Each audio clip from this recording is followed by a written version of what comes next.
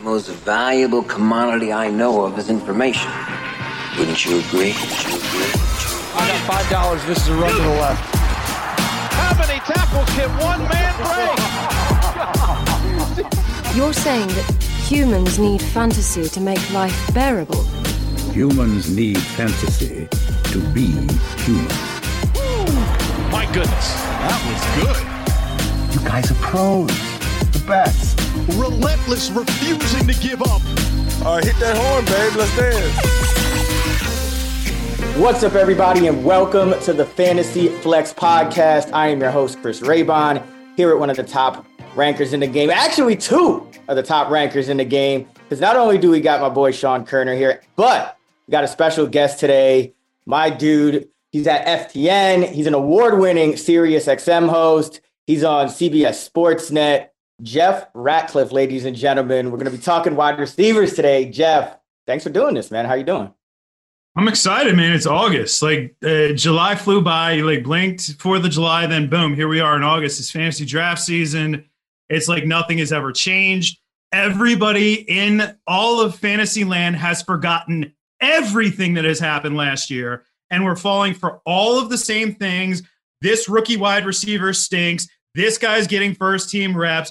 Everybody's light years ahead of where they were last year. So I guess we got to, get back to the drill here and get everybody set up for drafts.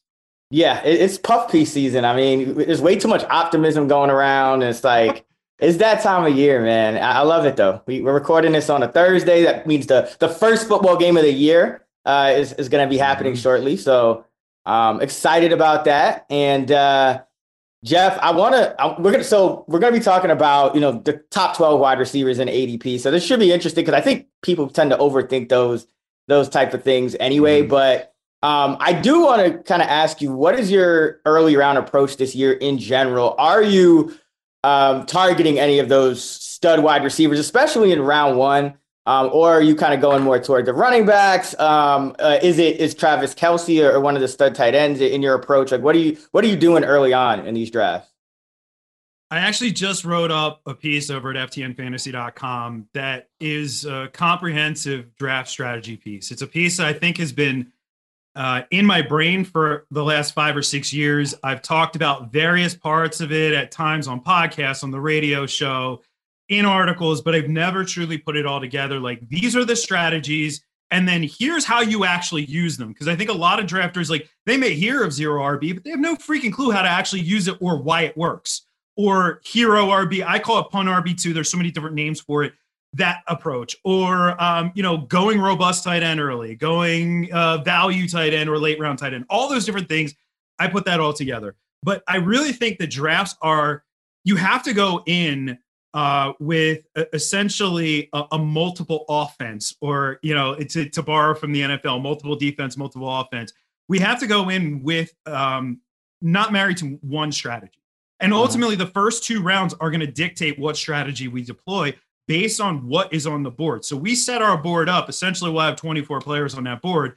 When we're up, if I'm up at pick 7, and the first 6 guys are off my board, I'm taking number 7. Now, for me right now, that happens to be Jamar Chase. But if Derrick Henry fell, then I'm taking Derrick Henry because I have him 1 spot ahead of Jamar Chase in my overall rankings. So I'm not going to necessarily say I'm taking a wideout. I'm not saying I'm taking a running back in that first round. I'm taking the top guy on my board, and then I'm going to let that impact then dictate what I'm going to do in round 2. And then when I do in both of those rounds, then it's game on. And by the way, I'm not going robust at running back at all this year. So I'm not going running back, or anything along those lines. If I get one running back, that's it for me for a while at the position. I won't come back to the position until the middle rounds.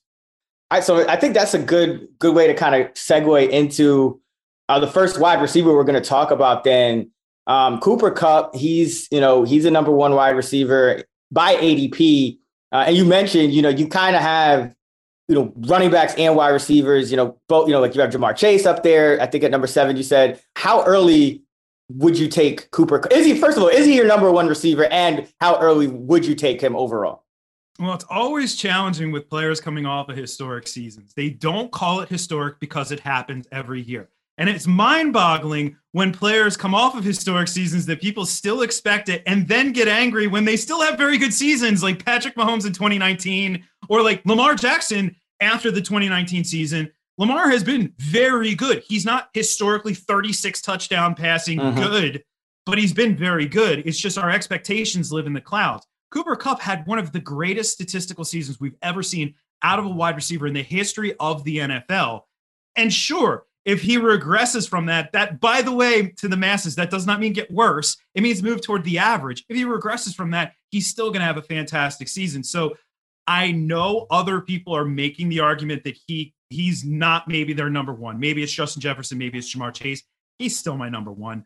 I'm going to take him at 4 or 5 overall. He's been floating back and forth. My latest update has him at 4. I had him at 5 last week. I would not talk somebody out of taking him as early as 2 overall, though.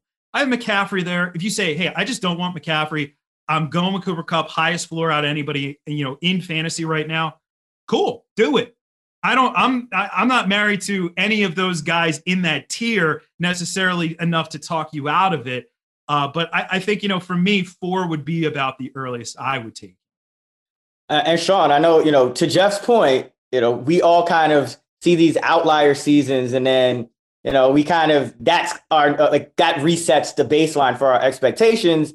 But obviously, as one of the reigning ranker champions, like you're putting a lot of work into kind of regressing these numbers to the mean and the median and all that. So after kind of putting Cooper Kupp's 145 catch, 1,947 yards, 16 touchdown season through your model, where does he pop out and where is he overall for you?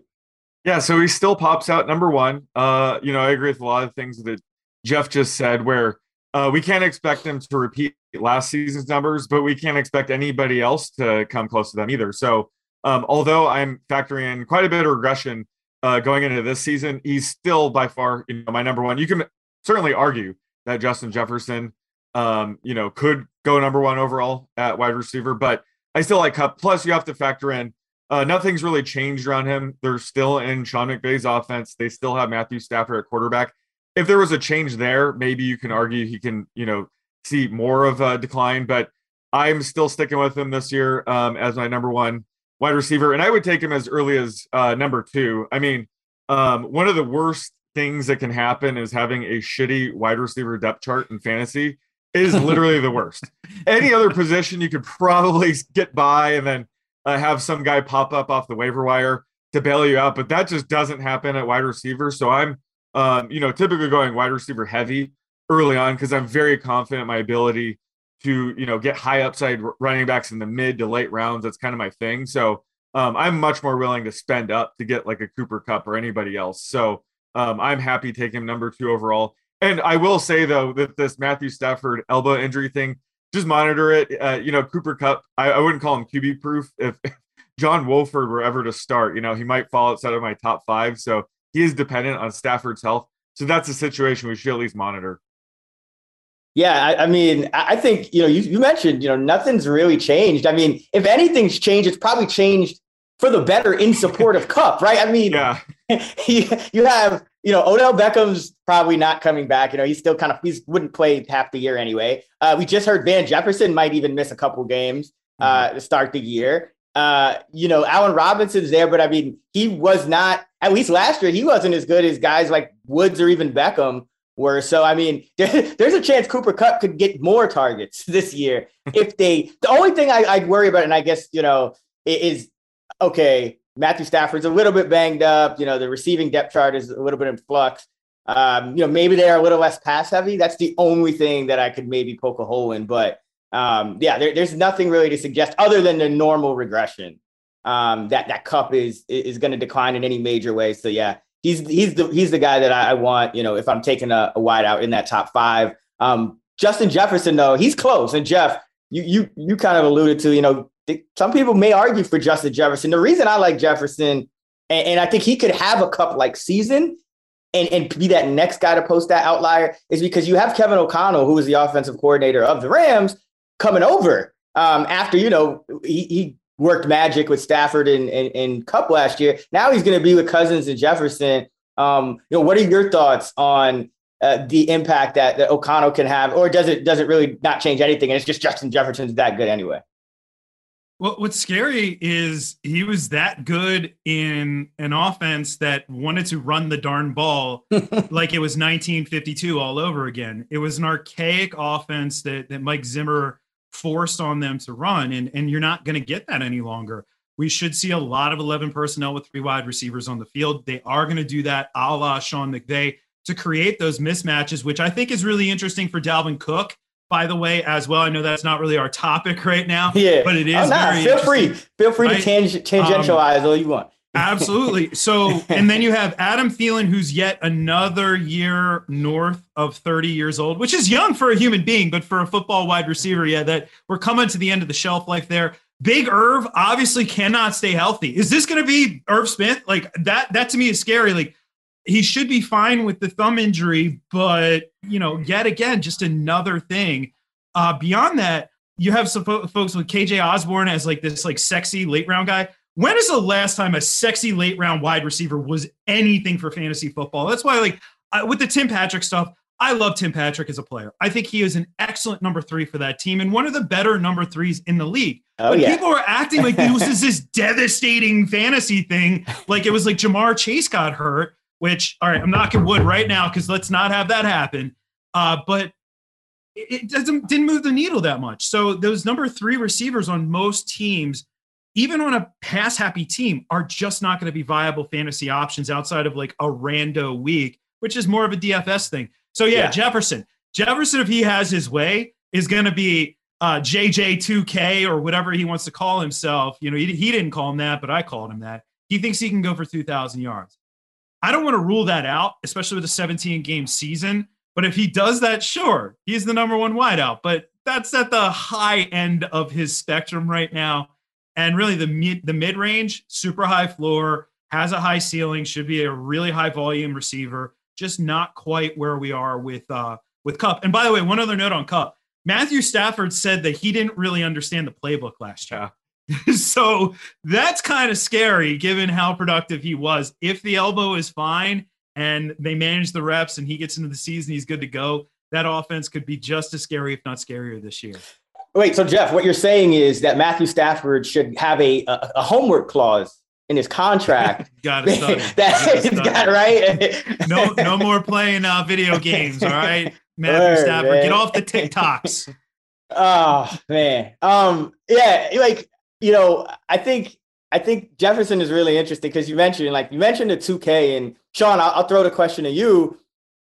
What odds do you give Justin Jefferson of being like that next out, of having that Kupp like outlier season? Because I think, Jeff made a good point. It's like these guys have these outlier years and then we expect them to happen every year. But in reality, an outlier is an outlier. It's probably going to regress to the mean. And then another outlier is going to come out of, nowhere that didn't happen before. So like when I'm looking ahead, as much as I like Kupp, I'm saying Jefferson is that guy that I feel like is next. So like, what are the realistic chances that you think Jefferson could have, like, I'm not going to say 2,000, but 1,800 yard, 15 touchdown type of year?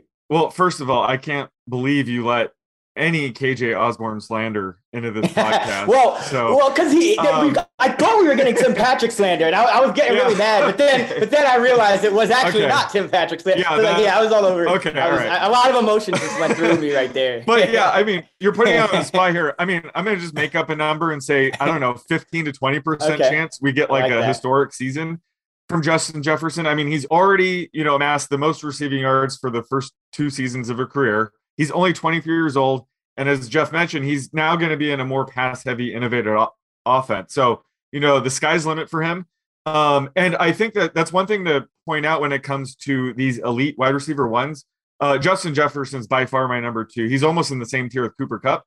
But these other wide receivers we're going to get to later, like Tyreek Hill, Devontae Adams, A.J. Brown, there's reason to be bearish on them this year because they're changing offenses, changing quarterbacks. So, we're going to be downgrading them a bit. So, a guy like Justin Jefferson has a little bit more value than normal this year because I think this elite tier is now just, Kupp and Jefferson. So that's why, my favorite draft start is probably getting Justin Jefferson with like the 5th or 6th pick and then getting Mark Andrews on the way back. Like that's my favorite draft start. So Yeah. So to answer your question, I would say 15-20%. We see some like insane season from him. I like those odds. Yeah. I really do. I like those odds a lot. I like Justin Jefferson a lot. Let's go to Jamar Chase and Jeff. Sean just mentioned, kind of a tier, Cup Jefferson. You mentioned you have Chase. You would take Chase around 7. So is that like the start of that second tier or 1B or whatever you want to call it, or do you think Chase is like better served being in that top tier with those other two guys? Or we could say that Cooper Kupp is in the top tier, and then the or next guys are after it. I mean, you could simplify. By the way, no slander on those guys. The world needs number 3 receivers for sure. I just think that the fantasy masses, though, like the 3 of us, if we talked about it and we hyped up Tim Patrick, we realize he's a number 3 receiver, right? Yeah. But the fantasy masses, when they hear that, all of a sudden they think, like, I have to get this guy. This guy's the guy. I'm going to draft him 3 rounds ahead of where he should be. And then they get angry when he produces like a number 3 receiver. So, I try to be real. Like, if you're drafted, you're listening to this right now, you got your drafts coming up. Just be realistic with your expectations for all these players. Mm-hmm. And if you are realistic, then they may exceed your expectations. They may fall flat a little bit, but you'll at least have reasonable expectations going into the season. For Jamar Chase, here's my point. He showed in week 17 last year, right? That he has a single game ceiling as high as the only other player who has the highest single game ceiling out there, Tyreek Hill. Like if Tyreek Hill went out and said it had 350 yards and 5 touchdowns, we'd be like, well, yeah, that was bound to happen one of these days, right? And he was pretty darn close to it recently as well. Chase he had one of those types of games, and that was in his rookie season. So where do we go from here? Now, this time last year, we were trying to figure out, was the rookie year an outlier for Justin Jefferson, or is this a sign of it was a sign of things to come. We know that now. We're maybe trying to figure that out, and certainly a lot of us are on the side of it's a sign of things to come. I just think with Burrow, if Burrow can be more consistent this year, a lot of people forget that in the middle of the season, he was not the Joe Burrow who won you your fantasy championships. Then Chase is right there. It's just he doesn't quite have the floor of Justin Jefferson, but he has a ceiling that's higher. He has one of the highest ceilings out of anybody in fantasy football. Yeah, and I think I'm glad you brought up the consistency because, we're talking these top 12 receivers, and I think it's good to kind of try to find holes to poke in these guys because at the end of the day, we know they're good. They're going in the top 12. Like we're not telling you not to draft any of these guys, but it's like, okay, do I draft this guy over a running back that I have ranked equally or another one of the guys going after him that I might have, pretty even with. So, Sean, I'll ask you, I think the only real hole that I can find to poke at Justin Jefferson is he did have 8 games under 55 receiving yards, really 7, because you got to exclude that final week of the season. We took him out early, but still 7 games under 55 receiving yards is a lot for a guy that is going in the first round. So how do you kind of reconcile that with how you're approaching him this year? Yeah, I will say out of those 7 games, he was able to salvage 3 of them by scoring a touchdown. And he also had 2 200-yard games. So I think when it comes to an elite deep threat like Chase, we're just going to expect a little bit more volatility anyway. So he does, admittedly, he probably has a lower floor than some of these other elite wide receiver ones, but we would also expect that as a rookie to be a little bit inconsistent. So heading into year 2, I mean, that's one of the things he could fix is he could just be, consistently high floor, high ceiling guy. And, he's only 22 years old. So he's only going to get better. And also I factor in the quarterback age curves as well. Joe Burrow is only going to get better. He's only 25. So both players are ascending. So I think that's going to help with those inconsistency concerns. But again, that's kind of what we would expect from him year 1 as being an elite deep threat. So I think heading into year 2, we can expect a lot more consistency. And that's why he's my number 3 wideout. Yeah, I think that's a good point. The age of Burrow and Chase, it's like they did. I mean, even that was Joe Burrow's second year. I mean, granted, but they have another thing working in their favor. They've kind of done this before. They have that experience with each other, going back to school. So I think, yeah, there's really no. Chase is only going up for me. I mean, he only had, I think it was 81 catches last year. It seemed like he had over 100. And one other thing, real quick, I forgot to mention is just they definitely have the most improved offensive line. And I think that'll specifically help Jamar Chase because I feel like Burrow kind of waits for Chase to get open, especially deep. So having better protection, I think we'll just get Chase even more targets. Hey, I'll take the 9 sacks if it means Jamar Chase can go over 200 yards every game. I mean, so from a guy who is a little bit inconsistent to a guy that seems like he's been consistent for every game for the better part of the last, 3-4 years now, Davante Adams. But he does, make the jump from Green Bay, from Hall of Famer to Hall of Famer, from Green Bay to Vegas. But in all seriousness, I mean, he does have experience playing with Derek Carr before, so that is a positive.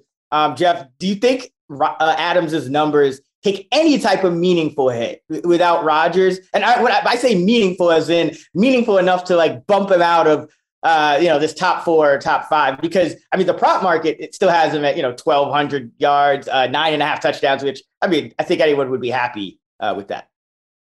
Yeah, I don't know if it's a sizable drop off. Maybe the one area might be touchdowns. We know Rodgers. It's weird.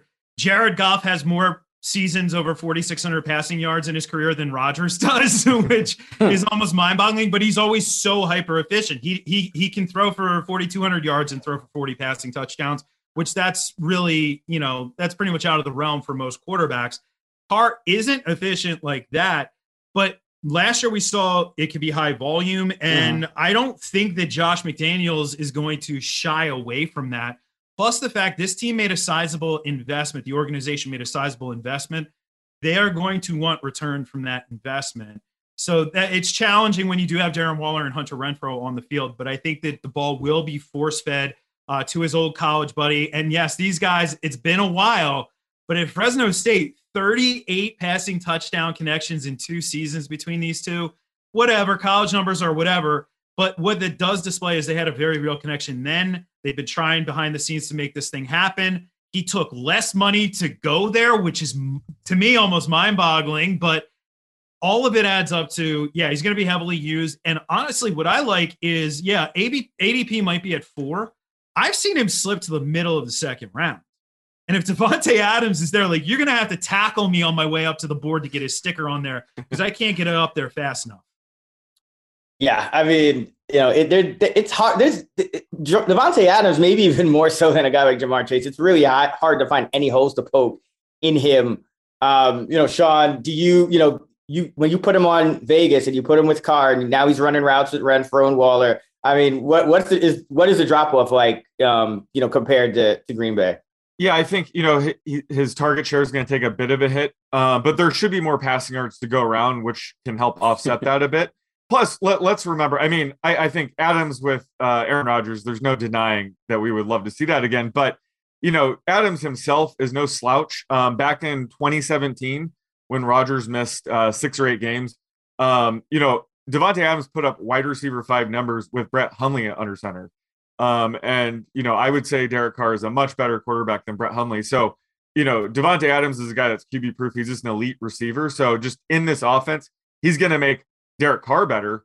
So I obviously there's going to be a slight drop off in his production, but I don't think it's enough to, move him outside of the top 4. I still think he's one of the top wideouts in the game. And like Jeff mentioned, they're paying him money and, they put in a significant, investment into him. So I think he's still going to get his this season.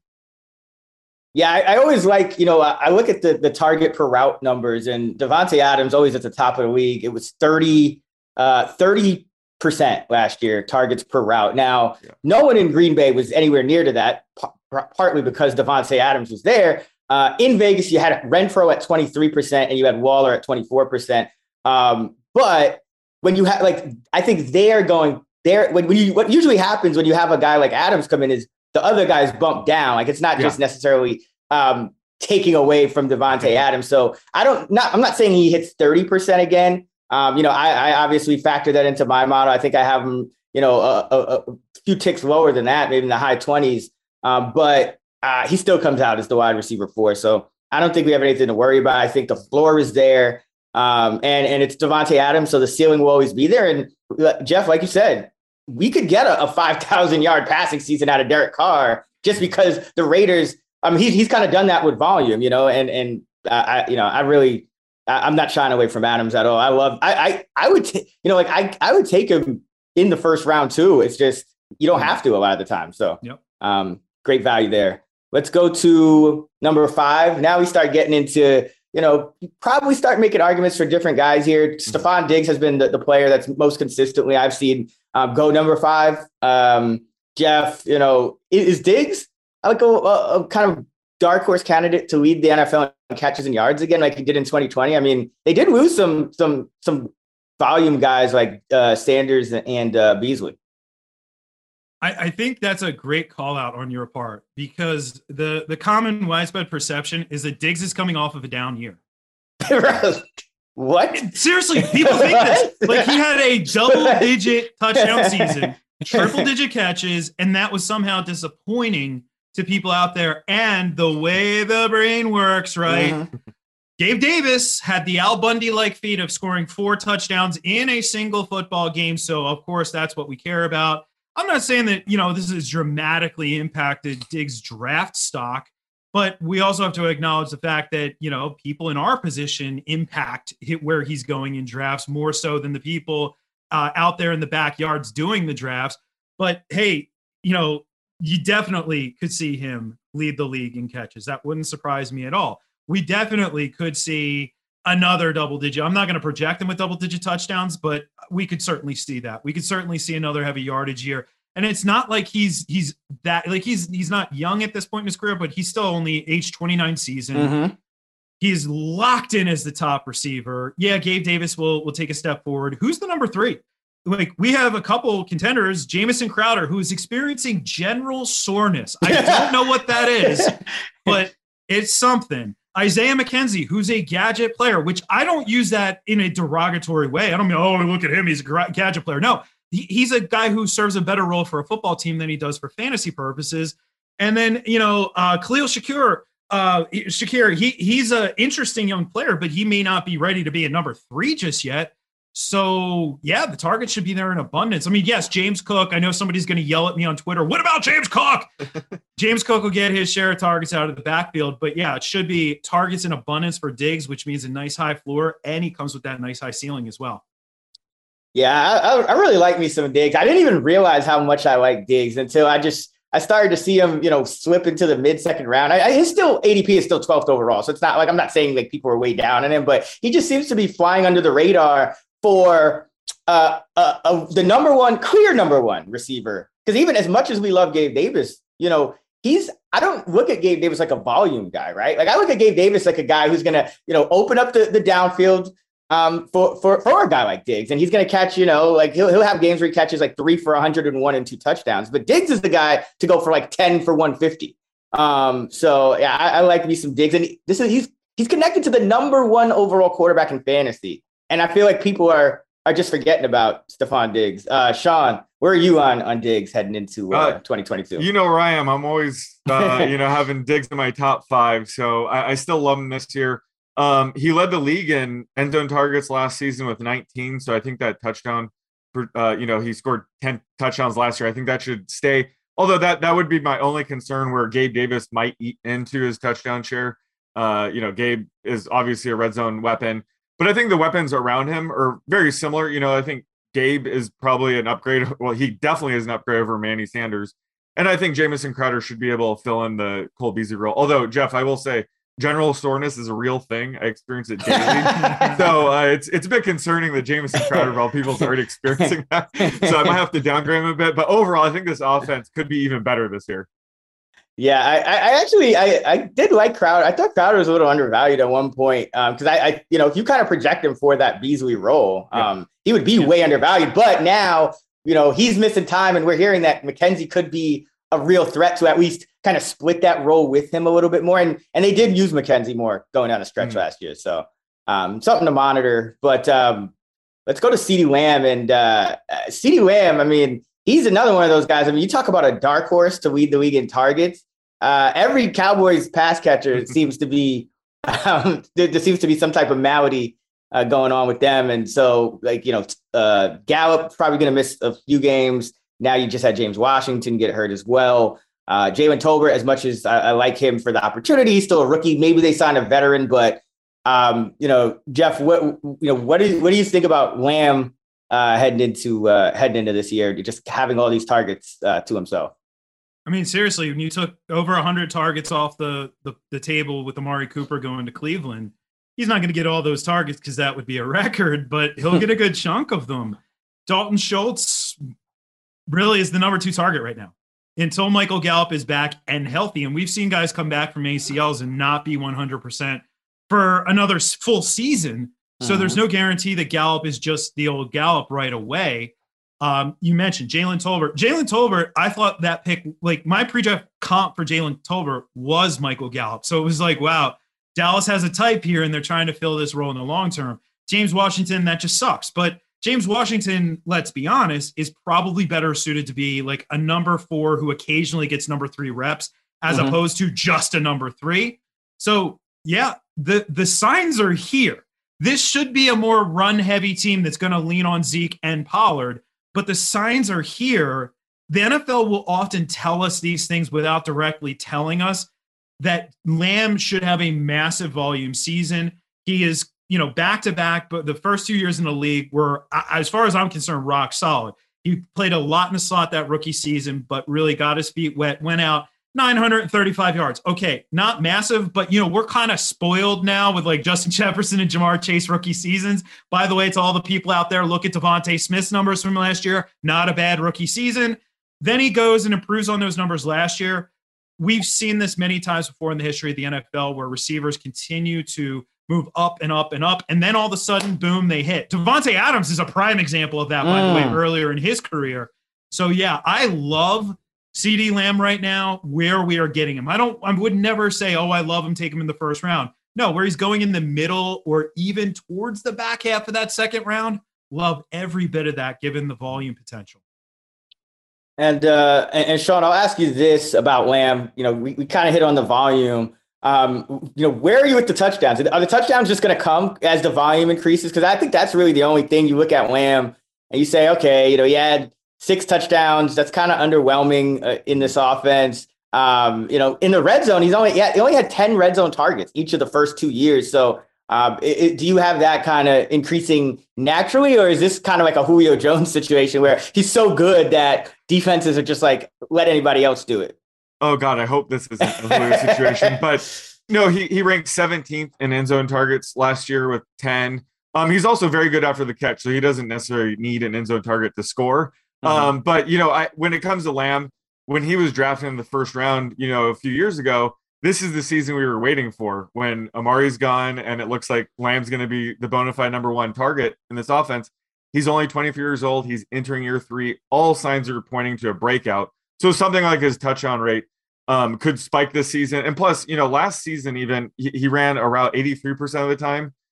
So let's get that up closer to 95% this year, Cowboys. So he even has room to grow and just playing time. I'm all in on Lamb. Unfortunately, the market is too. It's a shame how sharp the market is when it comes to Lamb because wide receiver 6 is about where he should go. I was hoping going into the season he'd be closer, wide receiver 11, and we get a steal there. But I like where he's going. Like Jeff said, like he's in the second round, so that's a perfect time to take a guy like Lamb who could absolutely finish as a top 3, top 5 wide receiver this season. Yeah, I think he's one of those dark horses to lead the league in targets, catches, yards as well. And the touchdown, there's nothing that like, even though he hasn't had the red zone production, there's nothing in his game that says this guy can't score a touchdown. So I really like him. I don't think you're going wrong with him. I think maybe like Jeff, you said, the Cowboys could and probably should be a little run heavier. But I mean, this is a team that threw for nearly 5,000 yards and 40 touchdowns last year. I think, they could lose a little volume and Lamb being a target hog could still justify his ADP and even more. Okay, so now it starts to get a little dicier. I think you could make a case for a number of different players at wide receiver 7. ADP at Fantasy Pros and half PPR has Deebo Samuel's the one. It's it's a few sources that they're getting this from. So Jeff, what do you think about Debo? I mean, do you want him to continue being like the wide back at the possible expense of seeing some of the receiving work? That's kind of what happened last year, but he just was like an outlier running the ball. I mean, every time he touched the ball, it was like a rushing touchdown. And like part two of that question is what do you think the impact is of going, to Trey Lance at quarterback for Debo? Well, real quick, historically, the complaint of Julio Jones was that he did not score touchdowns. Last year, the complaint of Kyle Pitts was, he didn't score touchdowns. What's the freaking common denominator? It wasn't Julio Jones. I hope Julio Jones scores 15 touchdowns for the Buccaneers this year and shows everybody it was Matt freaking Ryan. That was the common denominator with all of that. Is this Michael Pittman? So Michael Pittman. No. I'm not saying, I'm not putting that on anybody. I'm not putting that on anybody right now, but we shall see. We shall see there. So let's go to Debo. The challenge. Let's say Debo is in a wide back role, and I don't know, he carries the ball 8 times for, let's give him 60 yards, because he can rip off some long runs. All right, so that is 6 points. Yeah, and then he catches one ball for 12 yards.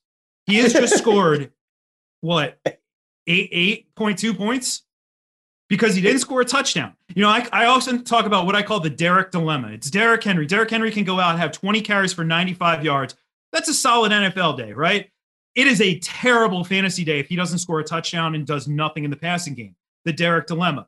The Debo dilemma, if he is used in the wide back role and doesn't score touchdowns at a historically high rate, we're going to be pretty upset. So I'm hoping with this investment, follow the money, right, that they are not going to use him as much there because it does open him up to injury. They do have those incentives in the contract, $650K if he goes for 380 yards. It's $150K if he scores 3 rushing touchdowns. It's not a lot for the 49ers, really a drop in the bucket, but it obviously was a concern on Debo's side, or else that language would not be in the contract. So while I think, Shanahan coming out and saying, yes, he's still going to be a wide back, I don't see 100 carries for Debo. I say, 50 carries is 3 per game roughly. So maybe it's 50 carries, but I don't see that. So I think this is a fine place to take him. And I do think Trey Lance is the next man up. And I do think that he's going to take a big step forward and surprise the masses this year. Oh yeah, I love me some Trey. Like Trey Lance is just it's like every year I feel like there's this sexy quarterback that's going a little too late that people are still worried about. I remember it was Mahomes one year. I think there were 10 people. Fantasy Pros tweeted something there were only 10 people that ranked Mahomes inside the top 10 that year, before his before his second year. And it's 2018. Yeah. But when he threw it's Trey Lance has those same kind of signs. I mean, he's not in Andy Reid's offense, but I wouldn't doubt him, especially for fantasy. But Sean, what are you projecting as far as how the usage breaks down for Debo? Because as you pointed out last year, a lot, as good as Debo was running the ball, it did kind of hurt his receiving production. I mean, it wasn't always 1 catch for 12 yards, but it was 3 catches for 34 yards, and just kind of underwhelming compared to where he started the year. And we also got to keep in mind he did have an outlier in terms of his yards per reception. I mean, he led the league at 18.2, which is great, but still an outlier. Yeah, so I think, Debo, I would say 3 carries a game would be optimal for him for fantasy purposes. Now, last season, when he started that 5 to 8 rush attempts a game role starting in week 10, he was the wide receiver 3 the rest of the season. But as Jeff alluded to, that was mainly due to touchdown luck. He had 8 rushing touchdowns. So, something around 3 carries a game where he's mainly just getting goal line work would be optimal, because a guy like him getting goal line carries on top of possibly catching touchdowns would be massive for his ceiling. So I think having that role will be good for his floor, because this offense could be a little bit more run heavy with Trey Lance. So guaranteeing a few carries will help his floor. But either way, I am a little bit worried about it. So I think the way I invest in Debo, George Kittle, or Brandon Ayuk is just by taking Trey Lance. So I think that's the way I cover all my bases. Where every week, one of those guys might have a dud, one of them might go off, but Trey Lance will be benefiting either way. So that's kind of how I've been handling the 49ers situation in general. Yeah, I actually have Debo ranked 9 Oh wow, you're usually well, because again, it's good as Debo is. I think we all kind of alluded to. Again, we're not saying don't draft them, and a lot of times Debo, even with being at ADP 7, he will slip to 9. Like, there's a standard deviation in ADP, folks. It's called an average. It's an average. And with an average comes the standard deviation. So, but that being said, it's like you can't project him to score one rushing touchdown every 8 carries again. How many rushing touchdowns do you have projected? Do you have yeah, let me pull it up. I have him at I'm at 3.5. Okay, that's I think 3.5. Yeah. There we go. We're in lockstep. Yeah, I got him 6.4 yards a carry, 3.5 rushing touchdowns. So and listen, again, like Jeff hammered, there's regression to the mean. Like there's no way that you can project this guy for 8 rushing touchdowns. So that just worries me because I think there are some signs for concern where Debo just statistically can take a step back. Number one, now you have Trey Lance on the field every play. The reason Debo was getting a lot of rushing work was because Elijah Mitchell was great, but he could barely make it. Like he was struggling. He was always getting banged. I mean, at one point he got hurt, left the game, and had to come back because every other running back got hurt. Like that was Elijah Mitchell's season in a nutshell. So now you have another option. You have Trey Lance as another option. In addition to you drafted Ty Davis Price, you have Jeff Wilson healthy. For now, there are more options to hand the ball to than there was last year. So now I think you do go back to Debo being mostly a receiver, but you have Trey Lance at quarterback. And as much as I like Trey Lance, it's not a guarantee that they have the same amount of pass volume that they even had with Jimmy last year. There's no guarantee that he's like a guy who's going to throw a ton of touchdowns or, maintain that 8 yards an attempt type of thing like Jimmy did. So, there are just concerns there where I could say, okay, maybe a guy like Tyreek Hill, I feel a little better about. Even a guy like Keenan Allen. It's like, we know what we're getting here. Whereas Debo, it could go a lot of ways. That's all I'm saying. And we could get we could finally see some of those inconsistencies pop up for Debo that really weren't there last year because he was able to score a rushing touchdown in those games where, he didn't really do well catching the ball. So that's the only reason I have him a little bit lower, but it's not like a major downgrade. It's just I don't have him at 7. Tyreek is, he's going from the best quarterback to, I don't know, Jeff. I mean, Tyreek is just, like you mentioned it, he's this generational talent that could go for 350 and 5 and we wouldn't blink, but can he do that too? So everybody was widely off base when this went down because a lot of folks pointed to Tyreek Hill essentially being a downfield threat. While that may have been true in 2018, it was decidedly not true last season. He was a lower ADOT guy who really functions best. He becomes the most dynamic punt returner ever in the history of creation when he gets the ball in his hands. So let him make plays in space. And when we look at where Tua came from obviously Alabama, all those receivers coming out of Alabama. Every year, who was the comp for at least one of those receivers? Tyreek Hill, right? And Mike McDaniel, who not only seems like he's one of the coolest dudes in the NFL, but on top of it, very bright mind, is smart enough to think, okay, let's just get the archetype. Let's not get all these cheap imitations. Let's just get the dude. And where does Tua excel? With a deep ball? No, but he doesn't need to. He is an extremely accurate player who can hit the receivers in stride to allow them to then create after the catch. So now he has that with Tyreek Hill and Jalen Waddle on the field as well. But I think that this actually sets up very well in that offense, which also, we know it's going to be some kind of version of what we've seen from Kyle Shanahan, which puts these receivers in a position to make plays after the catch. So I think it's actually not bad at all. And I like the Tyreek Hill discount, especially right now. Yeah. I'll let the people doubt on Tyreek Hill and I'll scoop him up wherever I can. Yeah. And by the way, Mike McDaniel, you know who he coached last year? Debo Samuel. And he told Debo Samuel, if you have a great year, you will get paid, check, and I will become a head coach, check. Like he was prophetic with it and exactly right. So yeah, awesome. Apparently the quote, the thing that was going around yesterday that he didn't realize it was Yeezy Day. Mike, like all the Mike Jones, like all the rap quotes from him. I just love him. He's way up in my coaching rankings, but I also think he's a very bright mind, and I'm excited to see what this Dolphins offense does. Did you enter any draws for any Yeezys? Did you win any? I did not worry about any Yeezys. No Yeezys. I didn't get any either. I want some. I'm gonna have to pay resale now. I didn't win any draws. So, Sean, what are your thoughts on Tyreek? I mean, I've taken Tyreek over Debo in at some spots just because, again, like I like the Tyreek discount too. Like I know people are gonna say, like Jeff alluded to, Tua is not a good downfield thrower. One, he actually was a good downfield thrower. He just didn't attempt a lot of downfield passes. And two, I don't think he needs to really throw downfield to maximize Tyreek because of what Jeff alluded to. But where are you on Tyreek heading into his first year with this new offense? Yeah, I would agree with all that. And, it's certainly a downgrade going from Mahomes to Tua. There's no denying that. But Tyreek himself, is a generational talent, so he will make Tua better. And we saw a glimpse of Tyreek playing without Mahomes already. He played 2.5 games with Matt Moore under center, and he posted wide receiver 5 numbers. So there you go. I would say Tua is better than Matt Moore. So we hope. We hope. I think Tyreek's floor and ceiling might be a little bit lower in this offense. Like we might see some musical chairs with Hill, Waddle, Gesicki, maybe where 2 of those guys go off and one has a dud.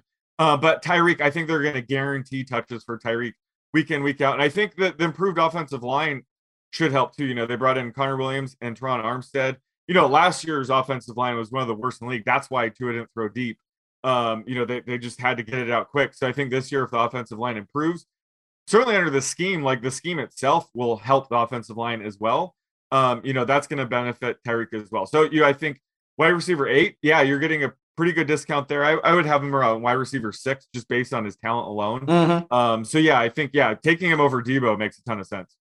Yeah, and again, I'm not trying to knock Debo people. No. Everyone who's listened to this pod knows, like, I was giving Sean shit for like not having Debo in his top 5. Because I had Diggs up there. There's only 5 guys who can squeeze up here. Yeah, my bad. Yeah, but no, I like the fact that like there's like this Mike McDaniel upside. What he did with Debo. I think Tyreek might get used in ways that he wasn't even used in KC, or he wasn't used since his rookie year, maybe in KC. So. It's splitting hairs, but I don't really worry too much about a guy like Tyreek Hill in this kind of offense. I just see more regression coming from Debo, I guess is the way I should put it. All right, these next 2 guys, I want to go a little quicker because I want to spend a lot more time on the last 2.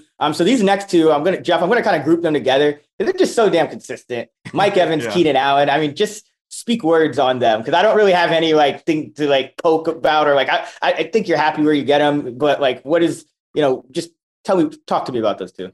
2 very different types of players, obviously. Mike Evans has been, I hate the Mike Evans disrespect that is widespread out there. This guy now 8 seasons in a row with 1,000 receiving yards, which is unreal. And then add Brady to the mix and you're talking 27 receiving touchdowns over the last 2 years.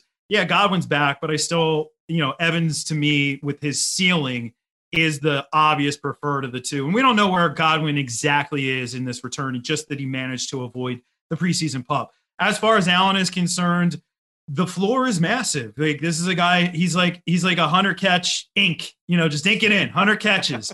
But is he going to have more than 6 or 7 touchdowns? That's the thing, is the touchdown upside there. I mean, perhaps we don't know what, this is a scary thing. We don't know what Justin Herbert's ceiling is yet. That's freaking scary. We don't know what Joe Burrow's ceiling is. I don't even think we know what Josh Allen's ceiling is. This is a great generation of quarterbacks. I'm excited for it. But Allen is up there in age, more of a higher volume, but not as much touchdown upside guy. And I actually don't have him inside my top 12. I have him as a front-end wide receiver 2 for that very reason. But I'm not going to fault anybody for taking him. Yeah, I mean, I think the reason I like Allen is because, you mentioned it, the floor is there. Justin Herbert's the favorite to lead the league in touchdown passes. Who's he going to throw the most passes to? Keenan Allen. It's just the upside is still there. I know he hasn't realized it yet, but the upside is there for him to score touchdowns. So I don't I'm not really too worried about it. Sean, where are you on Evans and Allen? Two of the more, I think they're just the more boring, just consistent guys that we're going to talk about. Exactly. We know exactly what we're going to get. The thing with Evans that I love is he's never going to have 2 bad games in a row. Raybon, you always point this out during the season. If he has a bad game, Tom Brady's apologizing to the media, to Evans. Unfortunately, we won't get Bruce Arians saying, I effed up. We need to get Mike Evans the ball next week. And then he scores 3 touchdowns the next week. So you're never going to have 2 bad games in a row with Evans. Love Evans in this spot, especially in best ball. He's obviously a best ball monster. Whereas Keenan Allen, he's the perfect redraft league head-to-head guy. You know exactly what you're going to get.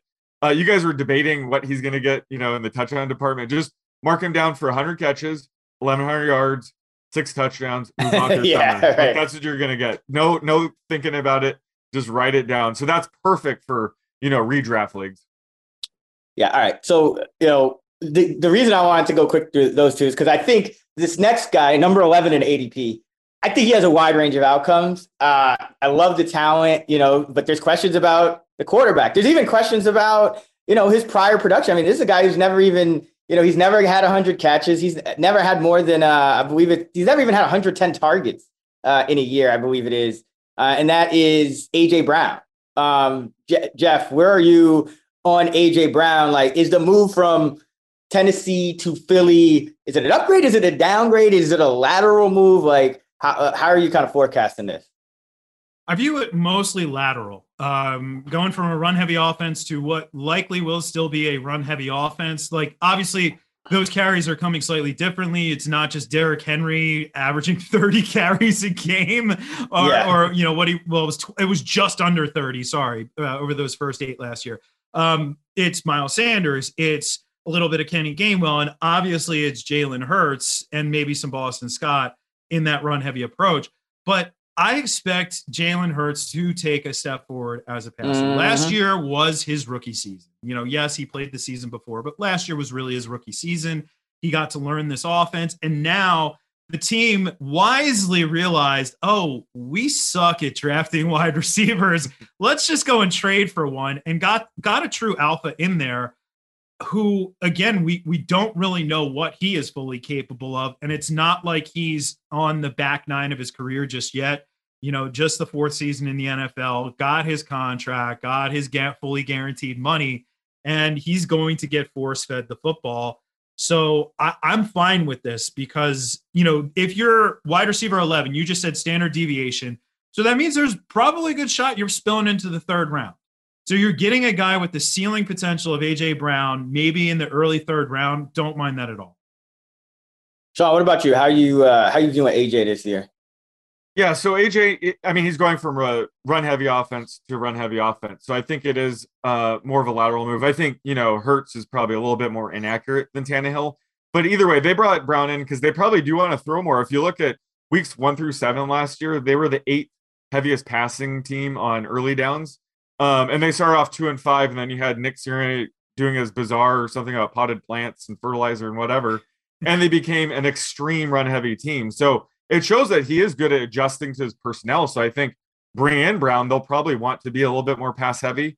But at the end of the day, it's similar to Trey Lance, where I'm investing in him to get Debo vicariously through Trey Lance. I'm doing that with Jalen Hurts and A.J. Brown. I'm not really getting A.J. Brown at wide receiver 11. I'm drafting Jalen Hurts wherever I can. And I think A.J. Brown's going to, make Jalen Hurts a league winner. So that's kind of how I'm approaching it, where I think, wide receiver 11 is probably closer to his ceiling in this offense. But like you said, A.J. Brown has never been a large volume guy anyway. He's been super efficient. So I think that's going to continue this year. But just in this offense, his ceiling is a bit capped. Yeah, that's kind of where I am. I think those top 10 and, I have like you could kind of split hairs about, okay, who should be 7, who should be 8, who should be 9. Yeah. I think there is, and I know, Jeff, I know you have A.J. higher than Keenan Allen, right? What did you say? A.J. Brown? What? A.J. Brown higher than Keenan Allen? Do you have A.J. Keenan Allen? Yeah. I have A.J. Brown in the top 12. Yeah. So I have Allen above Brown. I think there's a teardrop after those top 10, including Allen, because I just think there's more questions about Brown that bring with it a potential lower floor. One of them is, you always go into a new team, I think, for somebody that what isn't like a Devontae Adams who's going to rely on pure volume. I think there's always a chance that, just variance wise, things could go a little left. I think number two, and Jeff, you kind of alluded to this, but like we have no idea how good Devontae Smith really is. Like he had a very good rookie year. So there's a like I'm not saying like this is the median outcome, but I'm saying it's in the realm of possibility that Devontae Smith is the number one receiver at this time next year. I'm not trying to be a hot take artist. I'm just saying like it's not out of the question where for pretty much every other guy we mentioned, it's out of the question. Like they're going to lead their team in catches and yards. Like for this Philly team, it's like there's a chance that it's Devontae Smith. AJ Brown is very good. Devontae Smith could be very good. So like to me, there's a more floor with Brown. And that's why I'm with Sean. I'm like, I think Jalen Hurts is a great way to invest in this offense and in this passing offense because he's going to make Brown's going to make Hurts more efficient. We know that for a fact. But like, will Brown go for like 1,200 yards and 10 touchdowns, or will he go for like 1,000 yards and 7 touchdowns? Like there's a wider range of outcomes with I think a lower floor for Brown in my opinion going, and it's just a new quarterback, so that's kind of why I'm a little more down on Brown where he's going than maybe ADP. And the last guy is T. Higgins. Jeff, I mean, is the way I'll kind of ask this question, is he deserve to be the only non-number one guy in the top 12 in ADP? Like he's that first guy that's really not a number one receiver that's in the top 12. It's tricky, isn't it? Because again, that recency bias is going to come into play, and people are going to remember T. Higgins over the final half or the second half of the season, final 8 games roughly of the season last year, where he was incredible. And they're going to forget the first half of the season when he was a bit of a fantasy liability for a good chunk of that time. One would think the way that Joe Burrow is going, though, that, ultimately Higgins is just going to benefit. Joe Burrow is the tide for everybody else, all the other boats in that offense. So it's tricky. I've really grappled with this one because there are other guys who could be in and around that range. Like, do you put DJ Moore up there? There's a debate to be made, right? 1,100 plus yards each of the last 3 years, only 4 touchdowns in each of those seasons, but hopefully an upgrade with Baker Mayfield. Hopefully, do you put Deontay Johnson, who just apparently got paid, in that group? Or does he even have a quarterback? Like Mitchell Trubisky apparently is not performing well. Surprise, surprise. Mason Rudolph is in the mix for the starting job. Legitimately, that's where we are at this point in the year. So that's rough. Do you put Michael Pittman, who we just talked about, in that category? It, to me, almost as if once you get outside of, and again, like to further your point, once you get outside of that top 10, or maybe I might throw Brown in at 11, you do have a teardrop, and then those guys clump together. So it's really tricky. I do admittedly actually have him ranked at 12, but I've been back and forth about this over and over for the reasons I just outlined about the inconsistency over the first part of the season, all off season. Yeah, I think that was a very eloquent way to put it because I'm in the same boat. It's like the way I do my projections are, I'm taking a top-down approach. So I'm projecting quarterbacks first and kind of tinkering with that. And then I'm doing, the market shares and all that stuff for the receivers. And, just based on my optimism or just not even optimism, but it's kind of just my projection for Joe Burrow. I think I have him at the highest yards per attempt in the league. Like, it's just, that's where Higgins comes out for me as wide receiver 12. But there is, I think, this teardrop. And I think the DJ Moore point was good because, sometimes it's like, there's kind of like, do I just take a number one receiver because he's a target? He's going to be a target. I'm like, even guys like going a little further down the list, like I could see Terry McLaurin even like jumping into that category, as clear number one guy. I mean, Michael Thomas, does he come back into that role? Brandon Cooks is going to get all the target. Like, there's just a lot of guys here. So, I mean, Sean, like, where are you on T. Higgins? Is this a guy? First of all, do you have him ranked where he's going? And second of all, are you as comfortable taking him here? Or is this where you're trying to get your tight end or your running back or something like that? Well, obviously, I'm always going to be a little bit higher on T. Higgins than consensus. That's just my MO. So, yeah, I have him wide receiver 11. And to answer your previous question, does he deserve to be the only non-number one wide receiver in the top 12? And my answer is, of course. And I've seen a guy like Jalen Waddle sneak into the top 12. He does not fit that. Don't like that. Yeah. Because the Bengals offense can absolutely support 2 top 12 wide receivers. So I think, the problem with Higgins, though, is he's closer to his ceiling. So wide receiver 12, you're not getting that much value with him there. Plus, as Jeff alluded to, he sits on top of a massive tier. I have 11 wide receivers within 10 projected points from him. So this is a time where I'm going to probably wait at wide receiver, get one of these later guys. Like you can get Brandon Cooks way later, and I'm only projecting him for like 6 fewer points. So this is when I like to attack, running back, tight end, maybe quarterback, whatever else is going on, because there are going to be comparable receivers, 1 or 2 rounds later. So although I love Higgins, this is probably the top of a tier for me where I'm probably going to be not getting as many shares as I would like. Yeah, I think, early on the year when kind of doing best ball drafts, I was going a lot more running back heavier in the early rounds because there's so much uncertainty with those other running backs because you don't know who's going to be who's getting hurt, who's going to get the job. Now that we're starting to get into camp and we're getting more information, I think, Jeff, your point that you started the pod with about like, you need one of those top receivers early now because there is a tear drop, and it's really like once you start getting outside that top 10, it's like it sounds sexy, like, oh yeah, wide receiver 11, wide receiver 12, but like there's only like a few points, like a tenth of a point between like that wide receiver 11 and 12 and that number 20, 22, 23 guy. So yeah, that's kind of where I am on Higgins. Don't love the guy. I mean, it still stinks. Somebody brought it up on Twitter today. Like, oh no, don't do this to me. I got you because I already went through it. So Jeff, I don't know if you know, but Sean and we both had 50-1 MVP tickets on T Higgins, and like we were watching the game together, and like we were like, oh, we got this in the bag, and then we didn't. Especially when Joe Mixon threw the touchdown to T Higgins. Yes, for the MVP odds, that was like you couldn't draw it up any better than that. To have the running back throw one of his touchdowns, and then Samaje Perine. Yeah, and now we're hearing all this friction. Like Mixon's like, I should have just checked myself back in the fucking game. Yeah, no shit. I'm still tilted about that. Oh man, but no, this was a great pod, Jeff. We really thank you for doing this. Let the people know all the great work you're doing, where they can find you, what you're up to, and any other parting words of wisdom. Yeah, man, absolutely. So FTNfantasy.com, SiriusXM, Monday through Friday, 10 to noon Eastern. We have a real original name for the show. It's called the Jeff Ratcliffe Show. We workshop that thing hard to figure that out. I guess on Twitter as well, at Jeff Ratcliffe. If you hate, I'm going to mute. So there's that.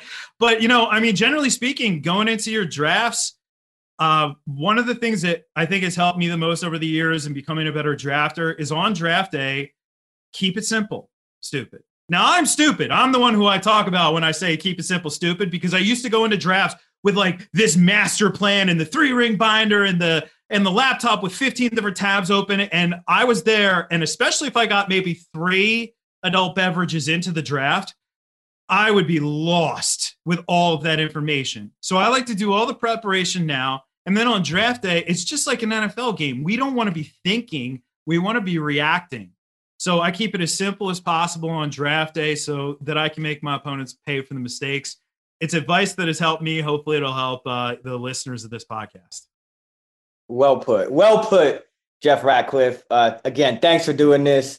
We really enjoy, your work, and we'll look forward to everything you're putting out. You guys can find Sean on Twitter at @the_oddsmaker. You can find me on Twitter at Chris Raybon. You can find us at those same handles in the free award-winning Action Network app. Also, be sure to check out actionnetwork.com for our fantasy rankings and content. And if you enjoy the pod, leave us a review. We'll be choosing our favorite 5-star review every week. You get a free year of Action Pro. So I got another one coming next episode. Until next time, let's get this money.